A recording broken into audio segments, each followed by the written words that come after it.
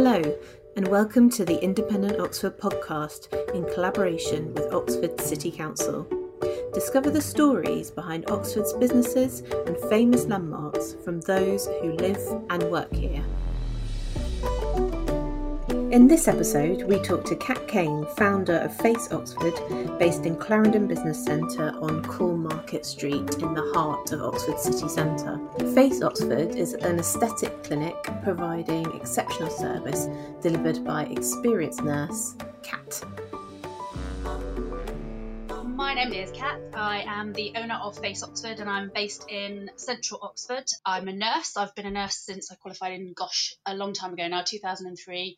And I have got a long history in mainly intensive care and education. So I also was a lecturer at Brookes University teaching nurses there and then teaching nurses and allied health professionals in the hospital. And I absolutely love all of this, but I do often get itchy feet. And so about 2 or 3 years ago, I sort of wanted to do something a little bit more family friendly.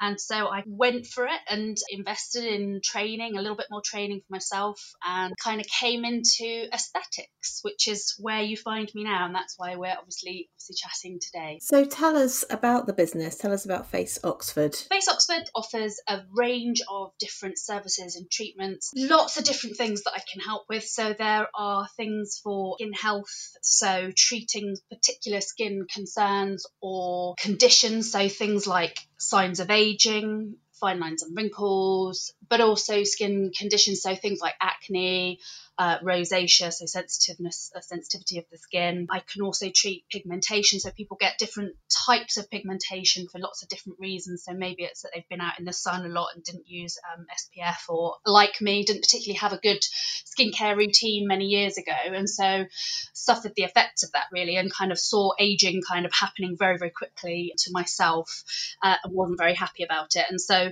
there's nothing wrong with aging, but aging gracefully, and I think aging a little bit more how I would like to see it. I also do a lot of treatments for things like acne scarring. So I do skincare, so home care, which has been absolutely huge this year. So that's with a particular company that I work with. And I also do in-clinic treatments, so things like chemical peels, luxury facials, that kind of thing. So they're not particularly just for making you feel nice, although that's obviously a Brucey bonus, but these are actually active ingredients that can have change in the skin. And so actually can either get our skin to work better or treat, as I say, specific skin conditions. So that's one side of it. I also do lots of microneedling, and I've had huge results with this. So microneedling is absolutely fantastic for treating a variety of different skin, conditions. So things like, aging, boosting collagen and treating acne scarring. Then I also do sort of more injectable side of things. So this is anti-aging injectable treatments, dermal fillers, things like that. I do, and I'm just actually in the middle at the moment of training and moving into body sculpting. So things like fat freezing, inch loss, and all sorts of things like that. So I'm really, really excited because I'm actually on the training today and I'm about to get some of these treatments myself. So it's kind of one of the perks of the job, I guess. What a variety of skills and products that you offer. I mean, it must be interesting this year as well. Obviously, lots of people suffering from things to do with wearing a mask. So how have you seen an increase in people interested in how they tackle that, and how have you adapted as a business to lockdown? Definitely. So, I mean, actually, during the first lockdown in particular, with a background that I have, I went back and was helping out in the NHS, obviously closed the business down, and it was great because I was able to go and help out where I was needed at the time. But as you say, lots and lots of people, I think I've had a lot of messages from people this year, and I think possibly one of the reasons that is because people are looking at themselves more, when they're on Zoom calls, they're kind of looking at themselves a lot and perhaps seeing themselves on a daily basis. And one of the things as I'm going along is noticing the effects and the well-being, the emotional well-being that's linked with things like having skin conditions or having good skin and feeling good in your skin and feeling happy about the way you look, and the link between the mind and the body, that kind of well-being. So I've had a lot of people who've been coming to me this year saying that either they're seeing things that they don't really like, things that are making them worry, or as you've mentioned and alluded to there, is things like, having skin conditions flare up that were previously perhaps under control, but things like wearing masks has really caused, in particular with acne, breakouts and acne has been huge this year. So I think as well, because people haven't been traveling, they've not been doing as much, all kind of, have to stop our normal routines. But for some people, they've perhaps wanted to feel a bit better about themselves, to perhaps treat some of these things that they're not liking, that they're seeing popping up in the mirror. And perhaps, a few people, I know it's not the same for everybody, and a lot of people have really been struggling, of course, but some people have had a little bit more disposable income to actually think, well, what can I do that's going to make me feel a bit better about myself?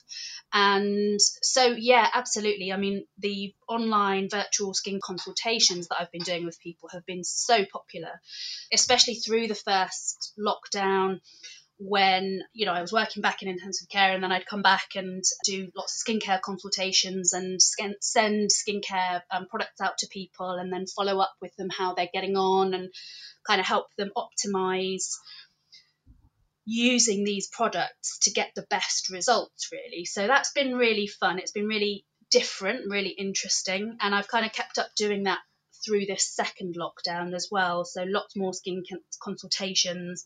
And yes, I suppose for some of those clients who were seeing me before, they missed out on some of their in-clinic treatments, but that's fine, because we've been able to tweak it and they've still seen good results. So either people have completely started on a new skincare journey, and even the clients that I had before, we've managed to keep them just about ticking over. So I know they're all keen to get back in and get treated again this week. But it's been different, and it's been fun, and it's been new, and I think everybody's learned a little bit. So yeah, got to take these positives where we can find them at the moment, haven't we? Absolutely. And it's great to hear how you and your community of customers have adapted during the lockdown, even if it's just something that's flared up during lockdown. I think people really need that well-being, don't they? And so things like tackling problems with acne. There's things that people can do that are very, very simple, that don't cost a lot of money, that are, I do a lot of health promotion, and that's the nurse in me, I think, again, coming out, is,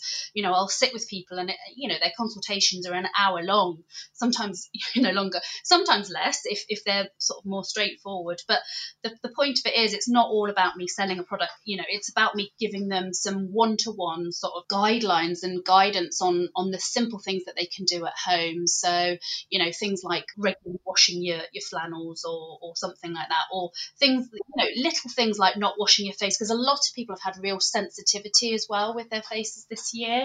So things like not using hot water to wash your face, using a cooler water. But then also the importance of things like using a cleanser properly, but not one that's full of kind of alcohols and astringents that's just going to restrict the skin's barrier. So I think for me, a lot of the things that I've done this year is about teaching people how to look after their skin and how to be a bit gentler with it, and chucking the sort of apricot face scrubs in the bin, and just being a bit gentler. And I think people have really enjoyed that as well. So it's been really good. Amazing. Some good tips there. So looking forwards, what are your plans for the rest of the year and looking into 2021?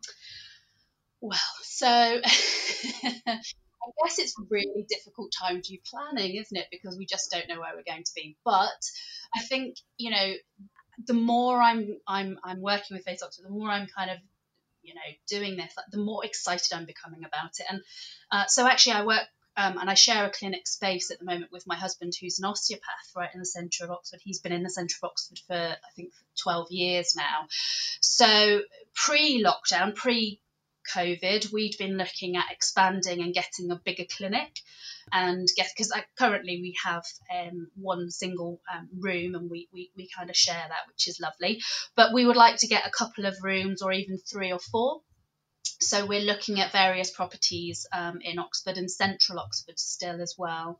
So that's, I think, one of the biggest things that we'd really like to do is get a new place. But as I kind of alluded to, I've got new treatments that I'm just training on today. And actually, I'd really love to get, maybe 1 or 2 other people working with me, and kind of expand this out, because I think, there's lots out there that people can get excited about, and there's kind of something for everyone. Awesome. Well, thank you so much, Kat. It's been great to hear a bit more about Face Oxford and get some tips as well. Pleasure. It's been lovely talking to you. Thank you so much for having me.